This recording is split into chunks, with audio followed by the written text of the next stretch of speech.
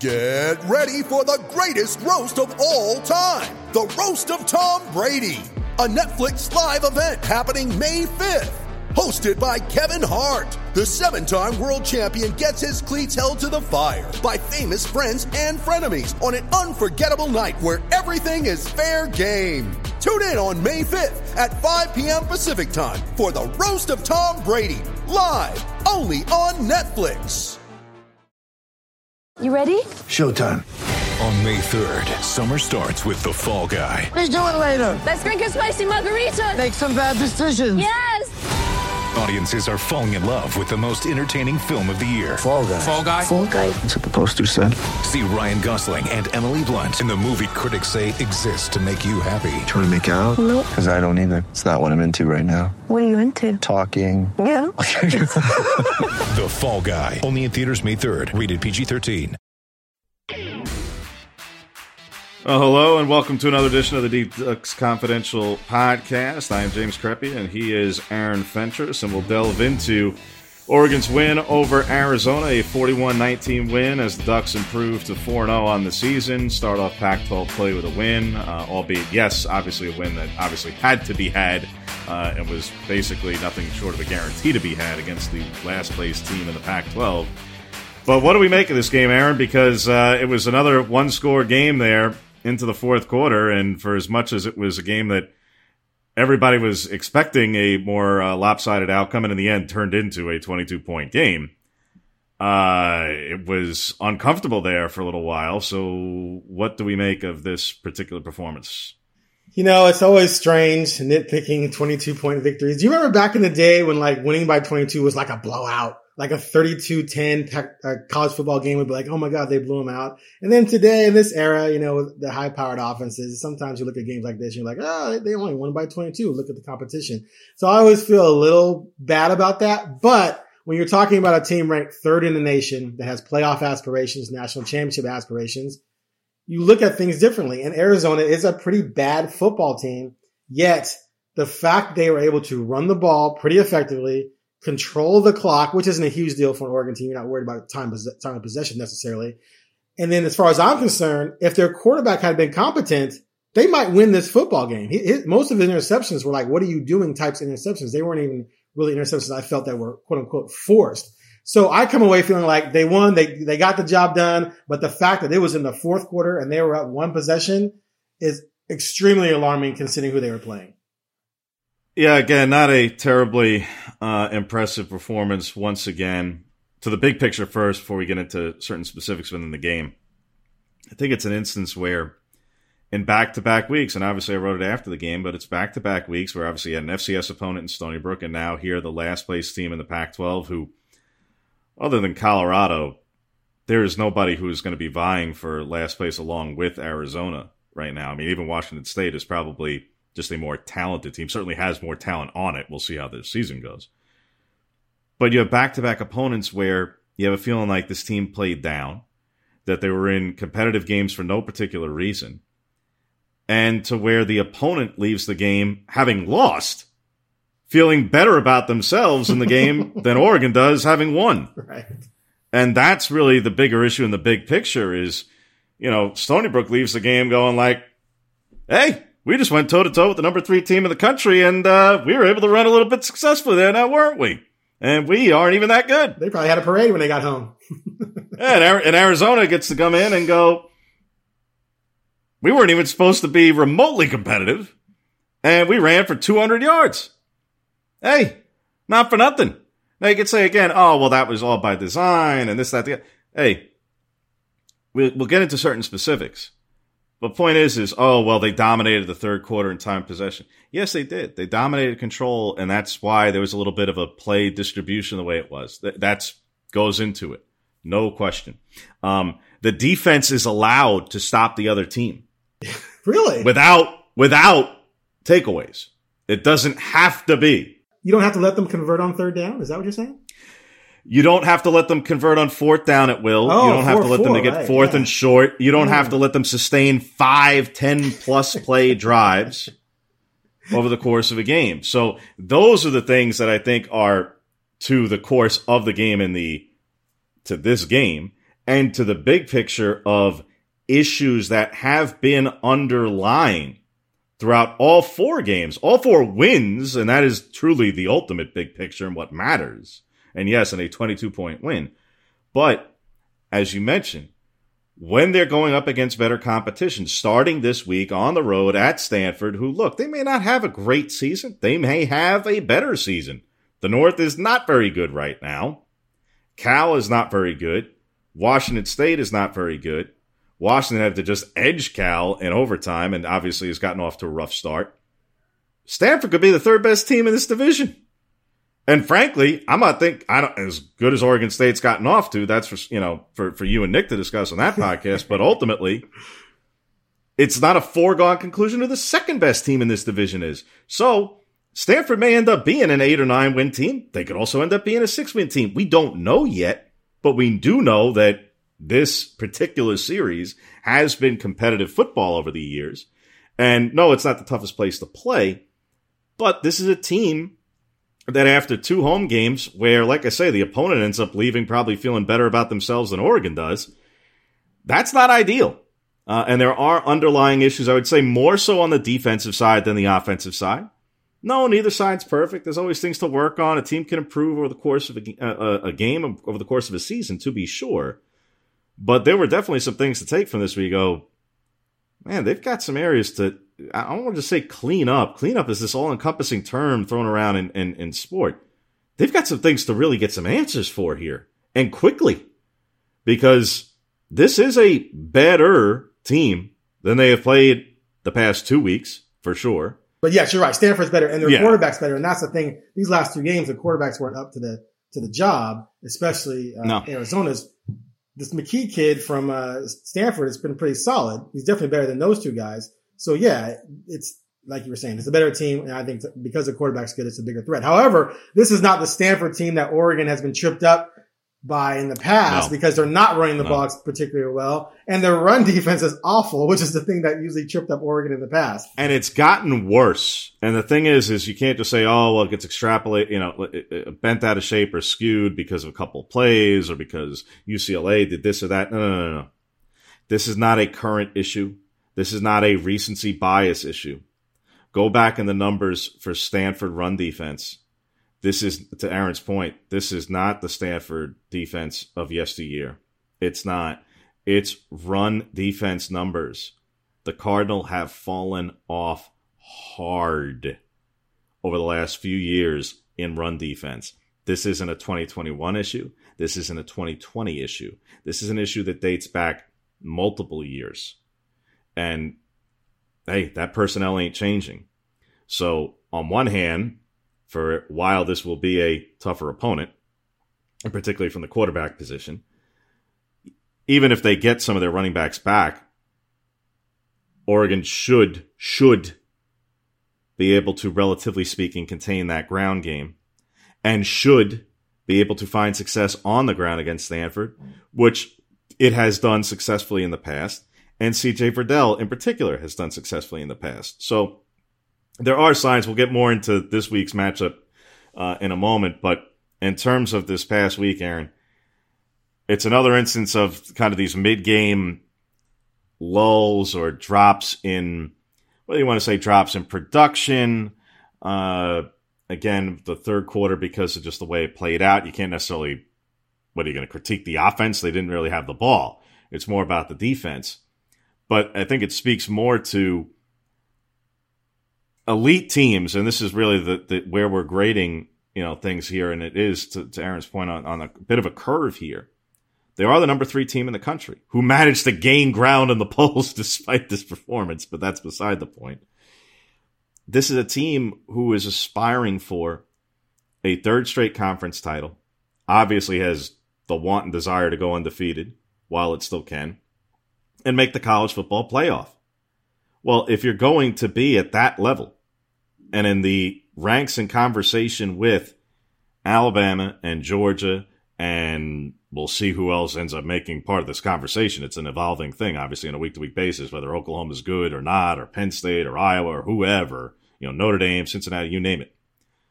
But if you're going to be in that class, you have to be able to sustain over the course of a game.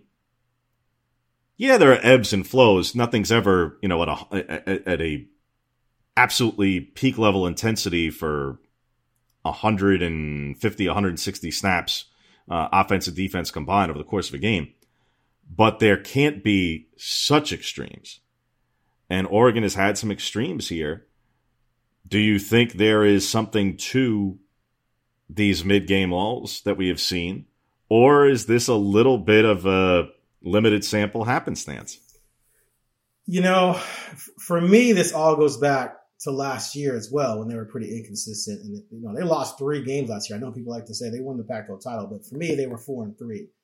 They weren't a championship caliber team, and there was tons of inconsistencies last year, and they have come up again this season. Now, I think the reason why most people aren't flipping out about a lot of this is the fact that they beat Ohio State, and that was such a huge win on the road. But I felt at the time that maybe that was more that they upset Ohio State and they won a game that maybe 7 out of 10 times they might lose, and that the real Oregon team is what we saw last year, the inconsistency, and what we've seen at that time was just Fresno, but then we saw it again against Stony Brook, and we saw it again against Arizona. I think this team is winning games right now, other than Ohio State, which they rightfully won, but it was a coin flip game. The other 3 games, I think they won because they were by far better athletically and had way more talent. But from an execution standpoint, they weren't really out executing teams and beating them. They overwhelmed Stony Brook eventually. They overwhelmed Arizona eventually. But from an execution standpoint, especially on offense, and of course on defense, they're just not very good. Like, there's nothing about them that, like I've said it preseason, what about this team is special? The defense isn't special. The running game isn't special. The passing game isn't special. They have a lot of special talent because of the recruiting classes, but they're just not a very good team as far as executing. And execution is what leads to consistency. If you're consistently executing, you're not going to have those lulls, especially when you have the talent advantage. When you have the talent advantage and you keep having these lulls against teams that you should overwhelm physically, you're just not playing good football, but you're getting away with it because you're physically better. Well, I do think that they do have, when the plays are there in particular, and again, so like if you go by rushing yards per game, it can get skewed a little bit because, again, they obviously only had 55 plays this past week. But when you get into things like total offensive efficiency, yards per play as a whole, Oregon's doing pretty well there. I mean, they are doing quite solid. Are they elite? Well, again, you can kind of argue and bicker a little bit here or there, but ultimately, they are putting up 423 yards per game. Against whom? They play 2 of the worst teams in the country. That's my point. But continue. Yeah, but did they pad stats to the nth degree against those teams? They couldn't because they weren't good enough. That's my point. They were not getting stopped ad nauseum by Arizona. They weren't. They scored on their first 4 possessions. They weren't getting stopped by Arizona relentlessly. Not on offense. And the ground game, when they were actually getting carries to their running backs, was quite good. And yeah, it gets skewed a little bit on their first down numbers because Travis Dye had his 53-yard run on a first down, but they were averaging 4 yards per carry on the other first downs. Yeah. So they were having success there.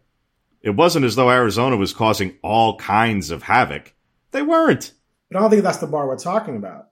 The 2 sacks was 2 of the 3 tackles for loss. Well, the point is when we're talking about, is the offense moving the football? Or are they getting, when you're asking, all right, well, where are they truly great or elite, or where are some of those things? I think the ground game has not just the capability of being in that conversation. I think it's right on up there, quite honestly. Are they going to be leading the country at the top of numbers in certain areas? Well, maybe not.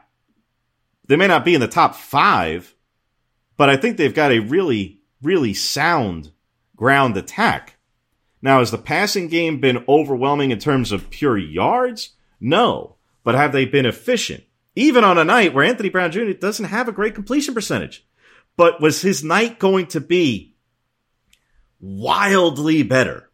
All right, he goes basically 50% for all intents and purposes. If he completes 3 or 4 more passes So he's 14 of 21. Are we now saying, oh boy, he's an elite quarterback because he's 14 of 21? It depends on when the completions are, what kind of completions they are. But it goes to my point of like, so basically, where are we finding the criticism? He was efficient. He made some good decisions. Yes, there are a lot of 50-50 balls over 4 games that, on one hand, they are called 50-50 balls for a reason, that have not gone Oregon's way, that have not been the best placed, including, look, the overthrow to Pittman, on one hand, if you're going to miss, you miss over, and Anthony Brown Jr. has done a very nice job on, if he's going to miss long. He has not thrown an interception. The takeaways is part of what makes this team elite right now. They obviously lead the country in turnover margin. That's pretty big. However, from an offensive standpoint, there are some throws where he's got to make them. It can't just be, oh, well, if you're going to miss it over. Yeah, but you got to make it.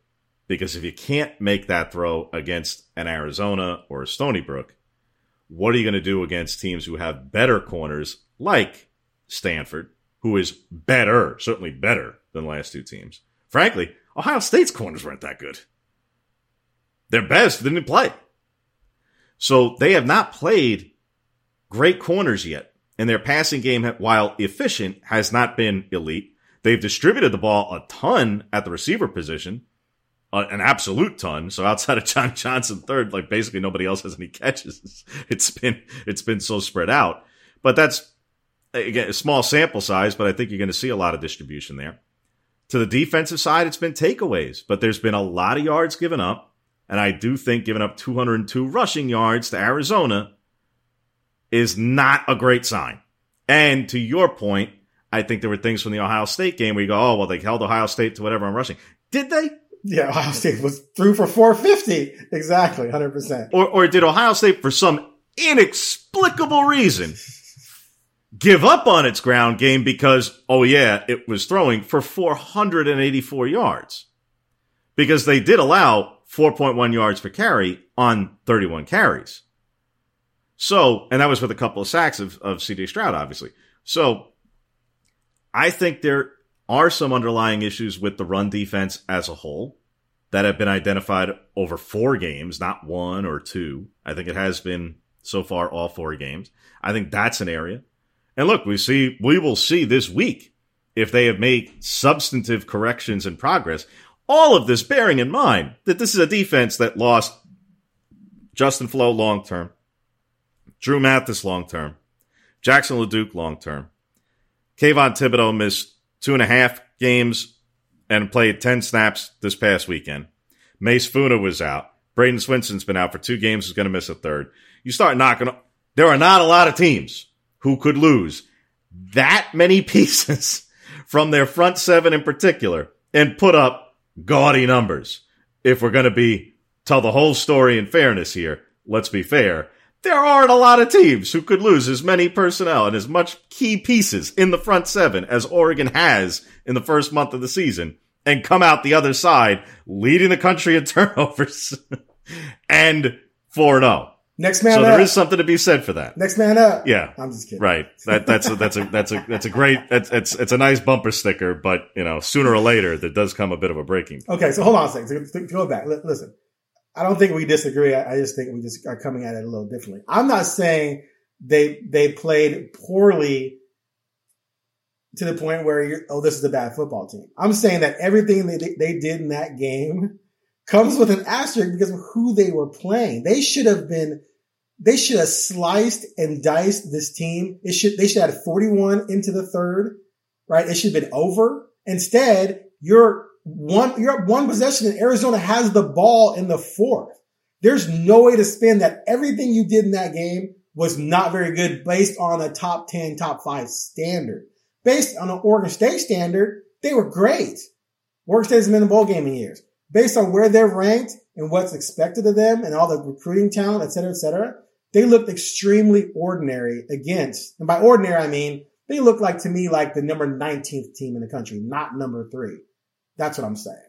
So, and that's been a pattern. Now, defensively, yeah, there's been injuries and things like that. But again, it's Arizona. If you brought me injuries against UCLA, yeah, UCLA is doing really well offensively. But Arizona shouldn't matter because everyone on Oregon's too deep, the second string defensive guys would probably all be starting at Arizona. So that's all I'm saying. So I think we agree. It's just looking at it a little differently. Yeah, we agree there for sure. It's more to the point, though, of that, look, with Stony Brook, it was as overmatched as they were, obviously. Obviously. I'm not beginning to make excuses there.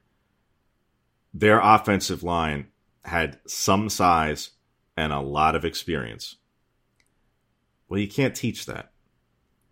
And Oregon's guys who were in that game, particularly in the front seven, some, not everybody, not 100%, but some of the guys that they were relying on and where they have had some issues on the edges in particular, and at the second level in some areas, not Noah Sewell, not, Brandon Dorlus, but some of the other guys that they've had in the front seven who have had to play because of these injuries and absences, they're smaller.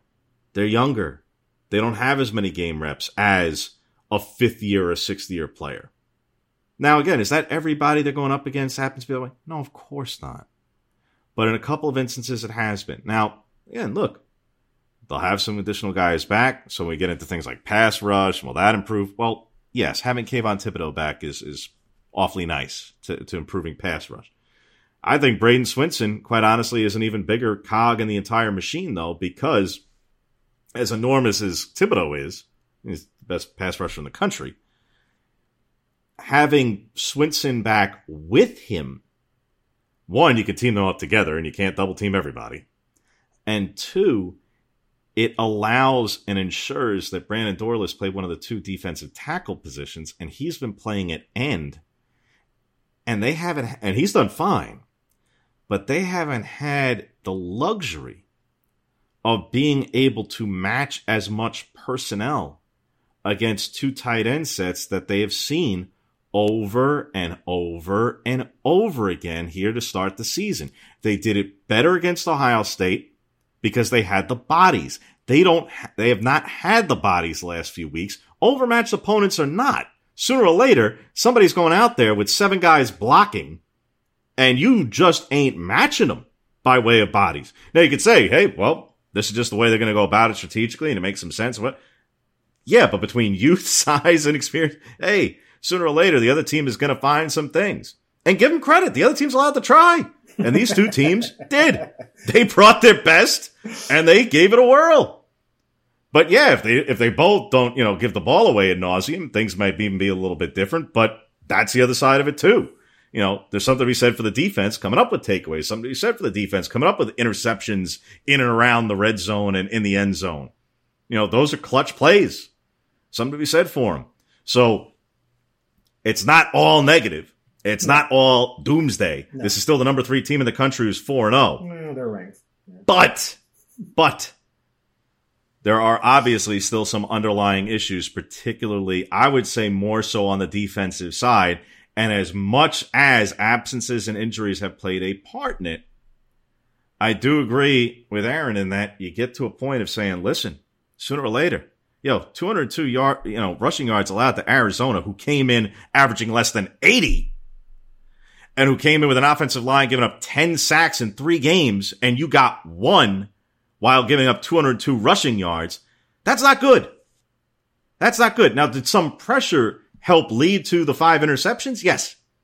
Some of them. The interception to Wright, the interception to Mykael Wright in the back of the end zone, which should never have been thrown, yeah, exactly. was thrown on a scrambling quarterback to the left, counter across his body, and he was getting pressured. Should have just sailed it into the 5th row and forget about it, but even the screen. He makes that mistake. The first pick, the screen. The screen was pressured, and he throws it to nobody, knowing that there was only one defender there. That's what Jed Fish really kind of, he alluded to it yesterday in his press conference. He just goes like, we had everybody blocked, and you throw it where you don't see it, and he was literally the only defender who's even to worry about, right. And you just gift him the ball. Be that as it may. Pressure creates a little bit of those situations. And a team that has had, obviously, without Thibodeau, has obviously faced a little bit, and Swinson and Foon at different points, has faced some challenges in creating pressure. Well, when they've gotten it, they've forced some really critical errors by opponents. There's something to be said and given credit there. On the other hand, there have been certain schematic measures taken by these opponents, Fresno State, Stony Brook, Arizona. And Ohio State mimicked a little bit of it along the way that I do think.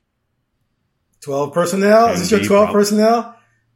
This is 2 tight end stuff. Yeah. And last week, Arizona even broke it out with 22. And 12 was on about God, you hardly ever see 20. About 15 or so plays. But it hit him for a 17-yard pass. And look, like I say, some of it you could say, it's gimmicky plays, not exactly what they did. Hey, they did it, is the point. And that's where I say the defense is allowed to make stops just before the takeaways. You can do that. Look, credit to them. They came out and saw some things that they wanted to line up. Now, ultimately, the overwhelming majority of the game for Arizona, they lined up in 11 personnel with 1 tight end and 1 back, and they ran the ball effectively there. Their quarterback ran the ball effectively there. It was, I say, there's not a lot that this defense can hang its hat on in terms of its performances outside of the takeaways the last 2 games. And those are huge. Those are enormous. But in terms of yards allowed, it's not been a great performance the last couple of weeks. The Ducks rank 103rd in the nation total defense, 426.5. If you take away the Ohio State game, where I think it was 612, right? Then their average drops to 364, which is still 71st in the country. They rank 70th in run defense, yards per game allowed. And here's their 46th and third down conversion rate on offense, and they're 102nd in defensive third down conversion rate, allowing 44.3%. So like you say, they should learn that you can make stops without creating turnovers. Turnovers, though. And the 4th down numbers, which were great against Ohio State and led to the to the changes in possession. It was 4th and short. You could say statistics bear in Arizona's favor. Yes, they do. But again, you're allowed to stop them. Right. And they are, though, like you said, they lead the country in forced turnovers, 13, and they're 29th in rushing offense. So the rushing offense has been solid. They're just not impressive for me, given the competition. So we'll see what happens moving forward. Yeah, look, there are individual performances on the defense that are spectacular. Spectacular. No overselling it. Bennett Williams and Verone McKinley III are both playing absolutely terrific. Terrific. I mean, what Bennett Williams has done the last 3 weeks in particular, he wasn't even thrown at by Fresno State. I mean, he didn't record his statistic because they literally didn't even look in his direction most of the game. But the last 3 weeks, he has made open field tackles that it makes for 1 tackle in the box score. But put the interceptions aside, and obviously he had 2 of them with the pick 6 this past weekend. He has made enormous plays. Enormous. And not just on defense. He had a brutal hit on a kickoff coverage this past week. He trucked the guy. So he has played outstanding this first month of the season. McKinley has gotten off to a terrific start to start the season. And again, I mentioned guys in the front 7 who, all right, there are some struggles there, but Noah Sewell is obviously racking up tackles like crazy, and Dorless has played well.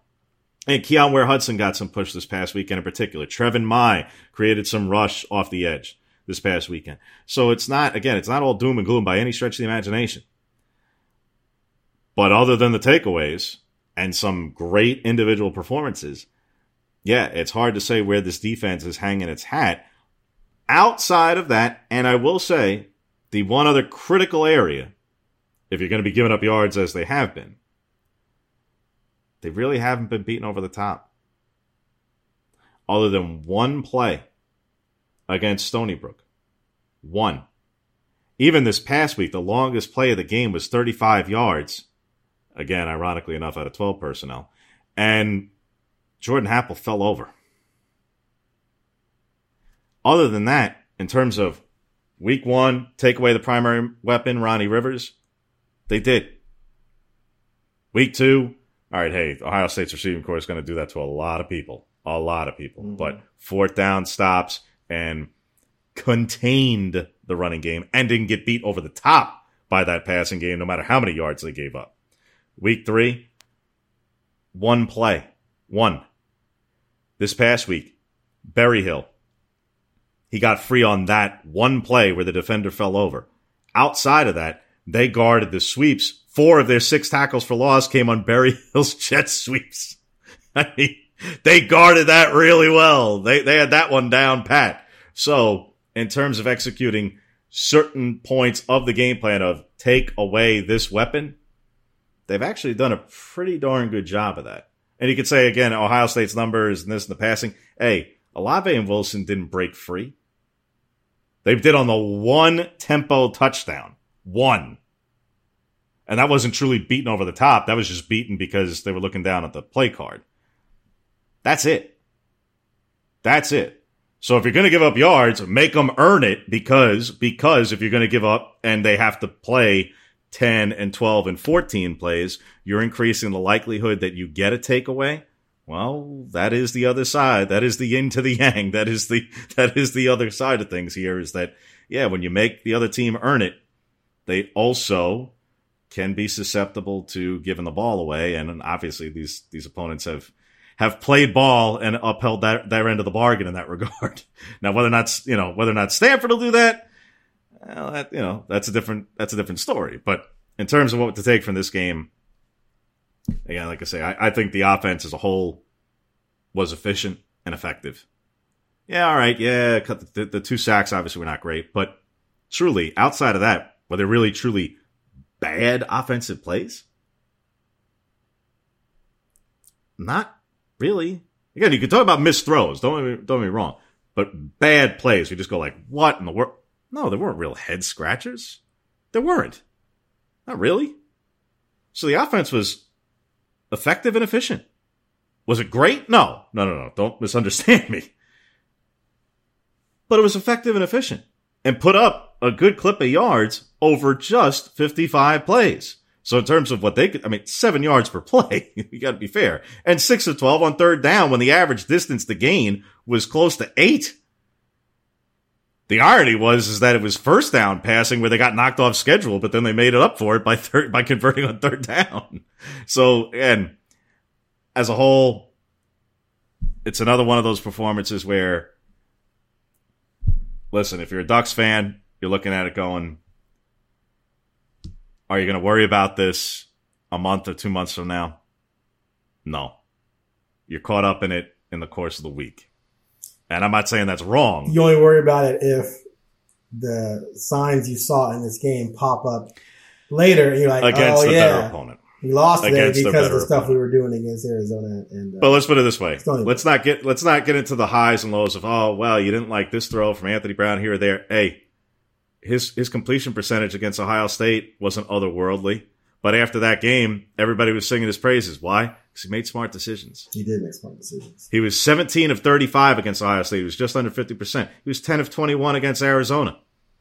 Oh, well, let's not compare the defenses. I'm with you, except one thing. Why was it all fantastic against Ohio State, but now this is like, what, reprehensible? Hardly.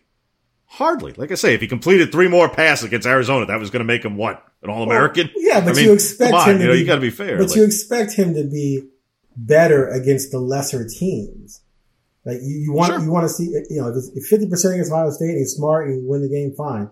50% against Stony Brook or Arizona, it's like, okay, what's going on here? And it's not just on him; it's on the entire passing game. Like, why are you not just slicing these guys up with all these 4-star receivers and Joe Moorhead? He's going to open. I remember last year, Joe Moorhead's going to open it up and be more. They're going to be more explosive than they were under Sorry Arroyo.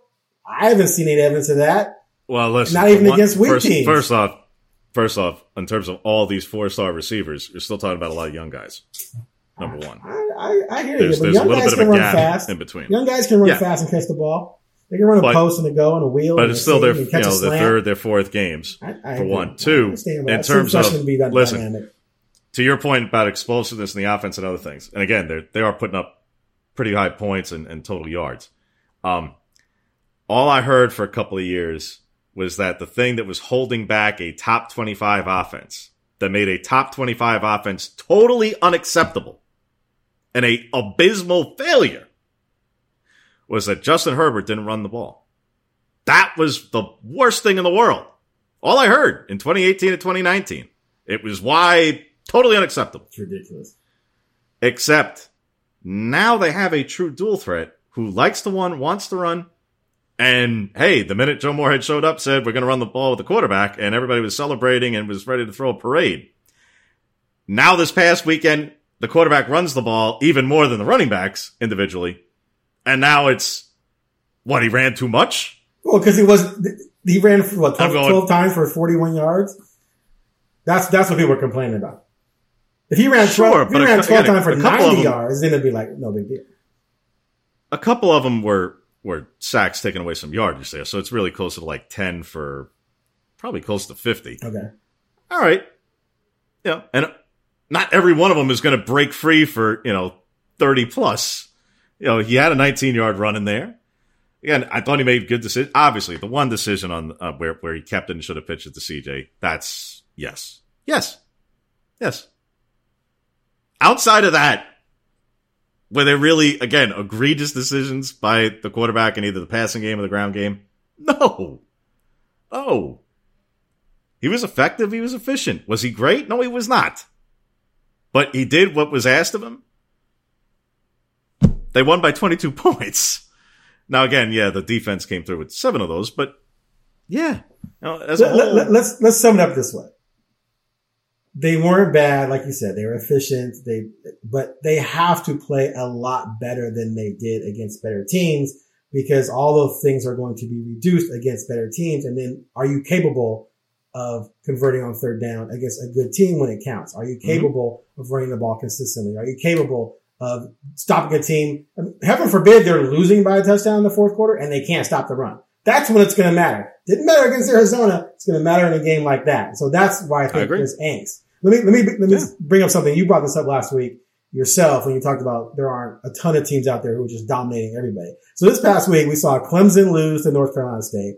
Number 6, Oklahoma entered the fourth quarter down 13-10 to West Virginia before winning 16-13. Number 5, Iowa, undefeated, was trailing 14-7 at halftime to Colorado State before winning 24-14. Number 10, Florida had to come back against Tennessee. Fresno State, which we all believe is a pretty damn good team after we wondered about who they were when they hung with Oregon. They're ranked number 18. They're playing UNLV. They're down 21-9 in the third before coming back and winning. And then, of course, Auburn, 23rd ranked. They were down 24-12. Never should have been 23rd ranked, but be that as I think they're 23rd still. They're and also still shouldn't have been in the first place and shouldn't be now. 24-12 at halftime, down to Georgia State. So, there are other teams out there experiencing the same things, and actually even worse. So yeah, I don't get the impression that I or even James are saying the sky is falling and this is all bad. But I think both of us agree that if they play like this, they play like they did against Stony Brook in Arizona, against Stanford, Washington, UCLA, Oregon State, they're losing at least one, if not 2 of those games. Would you agree with that? I'd say that at least one. Because if you cannot leave yourself that vulnerable to the run and to 2 tight ends in a division that absolutely, unequivocally, outside of Washington State, plays 2 tight ends. That's all everybody else does. Oregon State's looking at the film right now and going, we can't wait for the Civil War. We're going to run all over Oregon. It has no name. It is the Oregon State game. My bad. And it will remain that. Again, I've coined it the big one because I think there's a crossover applicability, but again, nobody asked for my 2 cents. You're listening to Ducks Confidential. We'll be back after a quick break.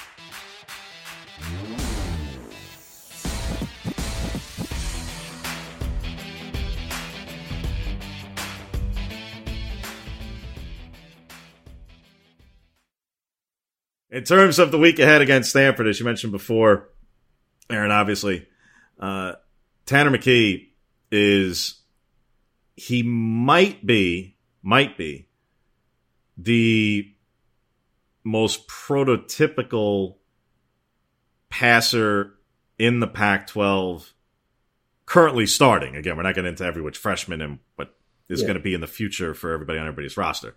But in terms of who's actually playing right now, he might be the most prototypical player, and he's not purely a pocket passer either. But he is obviously very, very effective. Other than Anthony Brown, in terms of his touchdown interception ratio, which is 6-0, McKee is 8-0. Right. And is completing over 67% of his passes. Passer efficiency rating that's third in the league at 164.6. He's off to a very fine start in that regard. And he has and is surrounded by, in terms of targets to throw to, as is always the case with Stanford, no matter who the quarterback is, boy, you know that the situation is by way of tight end and receiver. Everybody is 6'2", 6'3" plus. And they're not rail thin. They're not Gumby. They're 220, 235, 240. So he has got a lot of long and vertical weapons to aim for. And that is a legitimate threat. That will he himself, he's 6'6", 220. very legitimate. He's a 6'6", 220 kid, big kid. He's like a Herbert clone. And his quote-unquote worst performance by way of completion percentage was last weekend against UCLA, where he's 19 of 32 for 293, threw for his most yards on his fewest completions by way of percentage, and had 3 touchdowns. So even in his least accurate game of the season, he had 3 scores and threw for nearly 300 yards on only 19 completions. So he is, again, he has gotten off to a terrific... Now, again, some of that is out of necessity, not just because they were losing the game, but because they were down multiple running backs. And that, in terms of this week as well, will be a major, major point in the entire game and the matchup. As big as McKee will be, as difficult a test as the receivers and tight ends will be from Stanford, Stanford will still rely on its ground game to a point. To a point. No, statistically, it is not off to a good start. And yes, it gets skewed in a small sample because they basically didn't have anybody last week other than Nathaniel Pete. They had nobody. So, and he's good, but he can't do it alone. Well, if they get some guys back, if they get particularly Jones, if they get Jones back, that opens up some things. I don't have to remind Oregon fans of this. This is the same, the same running back duo you saw a year ago, and Pete broke loose for, that one big game that Stanford had in last year's season opener. So they have some talent there. Are they more threatening in the receiving capacity and in the passing game this year? Yeah, probably. Probably. As solid as their running backs are when healthy, in particular. No, this is not the Stanford of Bryce Love. This is not the Stanford of, certainly not McCaffrey. This is not, it's not those running backs. It's not. This is a Stanford team that is now being built far more for the passing game, but will still incorporate tight ends. We'll still incorporate multiple tight ends. We'll still do some power and just between the tackles run game, as long as they have the bodies. And I think that's one of the biggest questions and biggest factors in the entire week from what Stanford's going to bring to the table is, do they have the bodies at running back? Are they actually back on the field?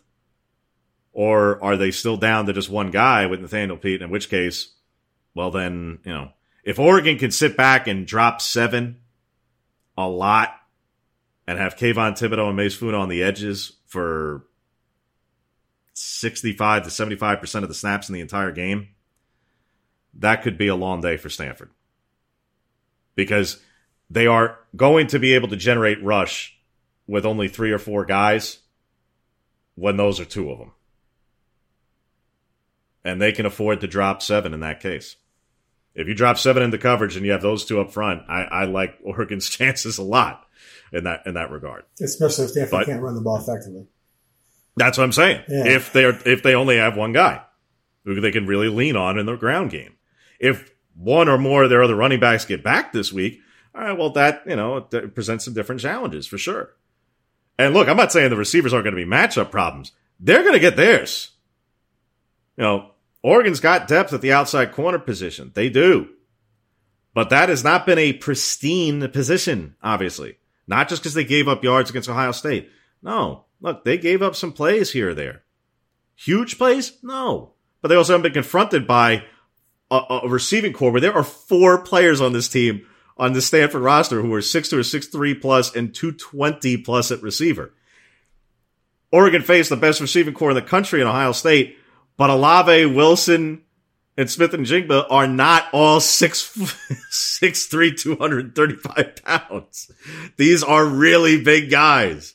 There are a lot of threats here.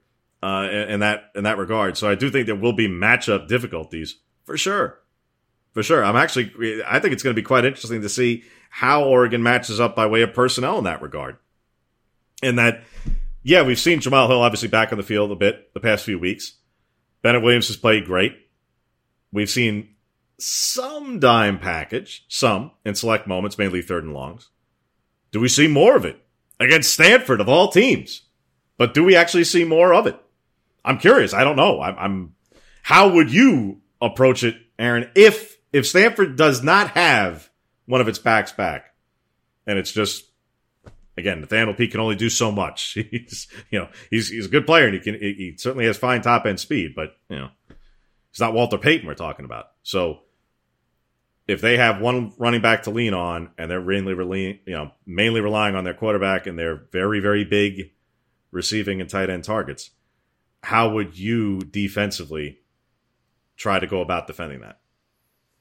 Well, you start out, of course, taking away everything that McKee likes to do in the passing game, and then wait and see if the run game can make you pay. If it can't make you pay, then you don't have to adjust, because now if they're not running the ball on you when you're primarily trying to take away the pass, then they're going to be in some third and longs unless they're having success. If they're having success, then you have to adjust from that point on. But yeah, if I'm Oregon, I'm going into this game focusing on dealing with McKee. Now, you keep mentioning the running back, and yeah, obviously you got to have guys carry the ball, but the big thing is going to be, is the offensive line dominating and gashing you? Because if it is, you can stick anyone back there and they're going to gain yards.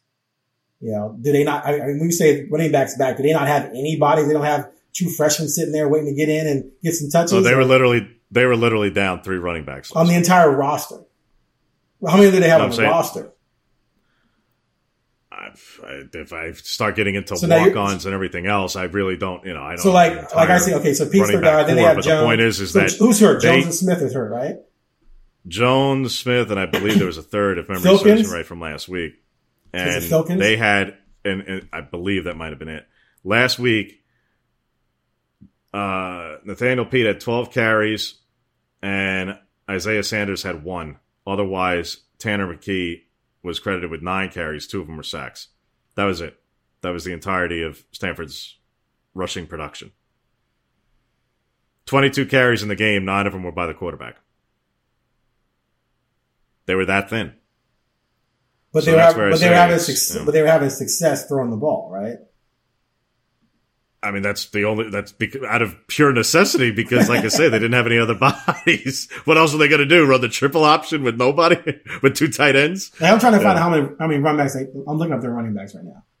They were down, like I say, they were down multiple guys. No, I know they were down guys, but do they have 6 on the roster? Filkins, Smith, and Jones were all out, and those are the only other guys who've recorded substantive numbers. Sanders is actually a quarterback who had the other carry, so they were down everybody who really carries a lot of the weight here, particularly Austin Jones. Austin Jones would be their lead back in a normal circumstance. Right, so they have 4 guys who kick carries, right?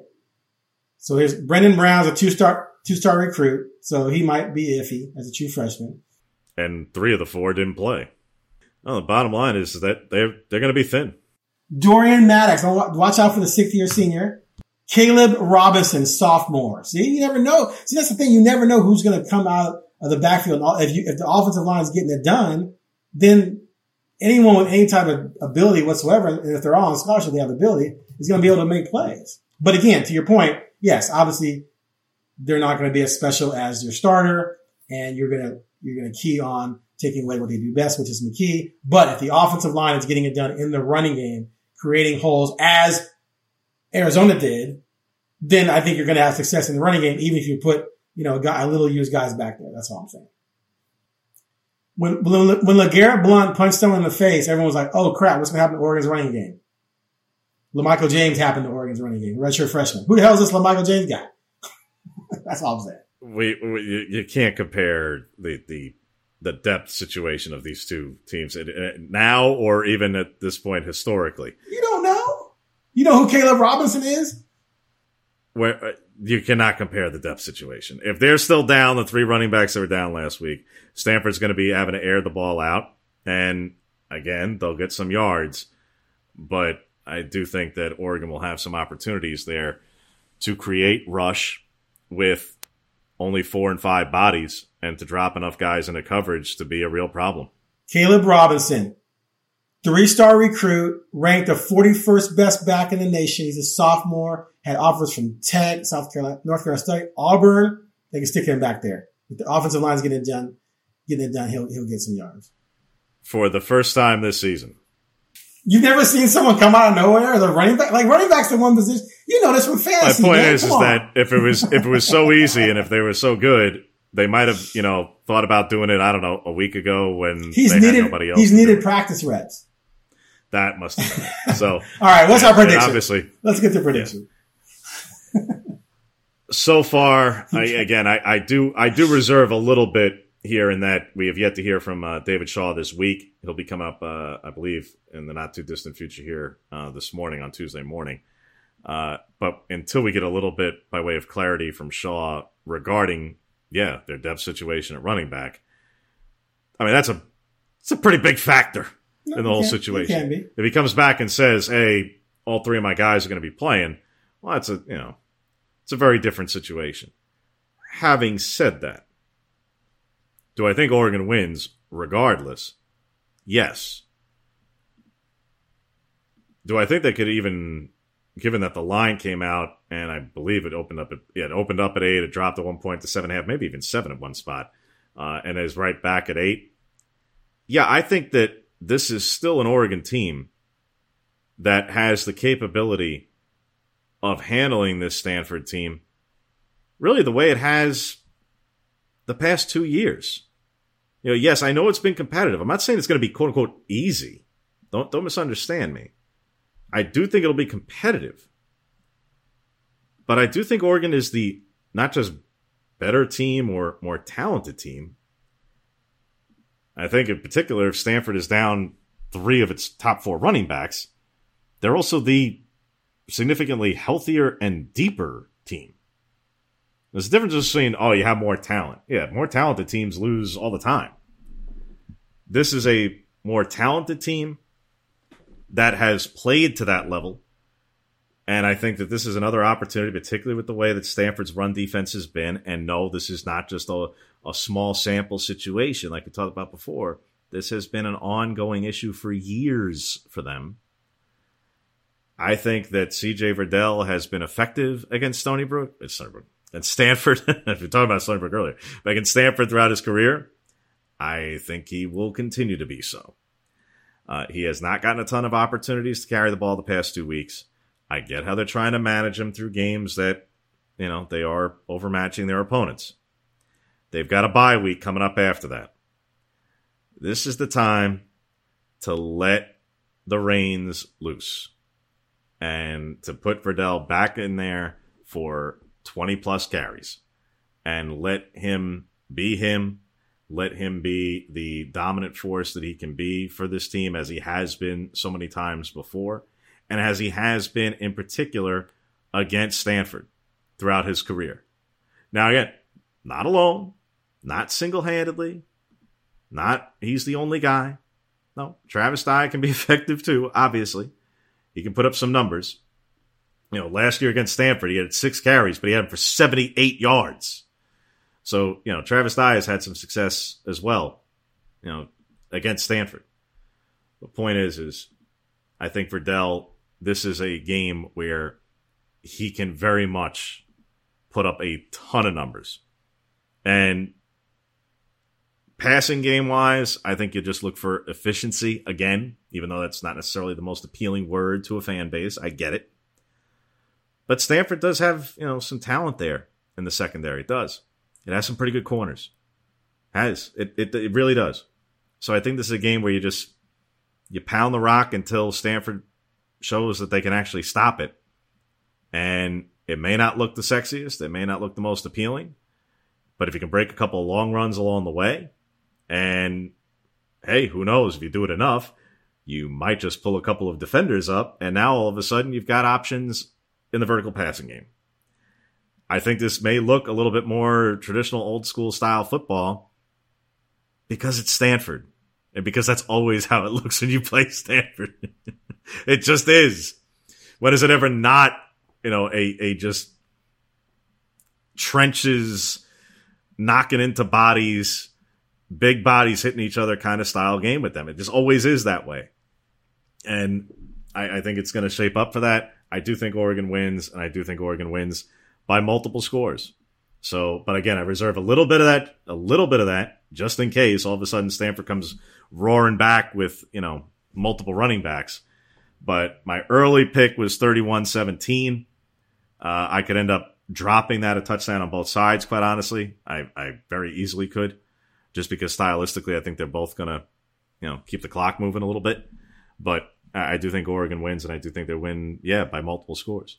But that doesn't mean I think they just wildly outclass Stanford. I just think they're healthier and deeper, more talented right now. Right. Well, given the fact that Stanford's running game is suspect and their run defense is suspect, I have no reason to really believe they're going to win this game. I'm going to give Oregon the benefit of the doubt that they're just a better team. They have the better athletes, and like you said, they're healthier. And whatever mistakes we've seen in the past couple of weeks have made things more interesting than they should have, I would expect they're going to correct enough of those to not allow Stanford to upset them. However, I do think it's going to be an interesting game. I think McKee will keep it close for a while. I think Oregon's lack of efficiency in the passing game, as far as I'm concerned, is going to cost them some drives. And I think it's going to be a game in the fourth quarter. What happens there, we'll see. But I'm going to go ahead right now and just say 33-26. I think it's going to be a relatively close game, but Oregon in the end pulls it out. Yeah, I mean, the crazy thing with this is, like I said, you got two starting quarterbacks that have thrown interceptions. So, yeah, Stanford hasn't done a lot on the ground so far this season. Absolutely. Well, Oregon's gotten a lot of the advantage it's had because of takeaways. This may be a game where they're not able to rely on takeaways. And having said that, that just leaves the margin for error that much narrower, because any mistake they make may be the only giveaway of the game. May be. To be clear, Stanford has played a couple of Pac-12 opponents in the LA schools already, obviously with a win and a loss on both sides of that ledger. Take nothing from the Vanderbilt game. That team ain't winning a game this season. And the opener against Kansas State ended up looking a little bit better a couple of weeks after the fact, but be that as it may, obviously the offense didn't play well that day. But in terms of, this embarrassment or whatever, Kansas State, got off to a 3-0 start. Be that as it may, this is still an Oregon team that is just playing better than Stanford right now. Should they find themselves in a close game late, as Aaron outlines, I think a lot of the concerns that we've discussed here today and over the last couple of weeks, particularly on the defensive side, I think can start to weigh on them. If Stanford has the running backs is the key. Because there is a difference. If it's a one-score game in the fourth, but they aren't able to run the football, well, they're still one-dimensional. That dimension may be quite good. Quite good. But sooner or later, you know, there is the really old saying. I know now it's you throw the football because you got to get, yards per attempt and everything's got to look like Patrick Mahomes. But there is the expression, and when you throw the football, 2 out of 3 things are bad in terms of the outcome. Incompletion and interception. The more that you start to do that, sooner or later, as accurate and efficient as Tanner McKee has been, and he has been terrific. Like I say, he might actually be the best quarterback in this conference right now. Sooner or later, this Oregon defense has been incredibly opportunistic. If they're not the first ones to come away with the takeaway of McKee, then somebody eventually will. And if you had to pick a defense who could, you're probably going to pick the defense who leads the country in interceptions. It's a good place to start. So, again, we'll obviously recap it next week. And then Oregon enters a bye at really a very opportune time, both from a health standpoint and also just in general in the big picture. Forget about the here and the now, the moment. In general, you want to have the bye week pretty much perfectly in the middle of the season. And that works out pretty nicely for Oregon in that they get it after 5 weeks. If they start off at 5-0 and set themselves up for, yes, it's them and Cal. They both have the off week before the Friday night game on the 15th. Hey, that's a pretty advantageous position to be in, obviously. If you're still undefeated at 5-0, you see what else happens across college football. This weekend, you get an off week while there's further cannibalization in some other conferences, and you could still be sitting pretty. And the conversation, right now it's all these teams and who's getting knocked off and who's rising and who's in the Heisman race and then who's getting knocked out of that. All of a sudden, a couple of weeks from now, going into that Cal game, if they're at 5-0 and 2-0 in the league, the number of undefeated teams out there, which is still pretty big, and it's going to get whittled down a whole lot the next couple of weeks. Now, Oregon still wants to be in that group, to be clear, but that number is going to go down a lot in the next few weeks because undefeated teams are playing each other in other leagues. Yeah. And there's going to be a lot of cannibalization. So, much to look forward to. All right. We appreciate you guys for listening once again to another edition of the Ducks Confidential podcast. Make sure to subscribe if you haven't already, wherever you get your podcast, so that way it goes right to your phone and etc. Make sure to give us a like and a review and the whole thing because it helps more people listen to it as well. So for this latest edition here of the Ducks Confidential podcast, I'm James Crepey. He's Aaron Fentress. We will see you next week when we break down the Stanford game and kind of give a mid-season assessment of the Ducks at that point after 5 games.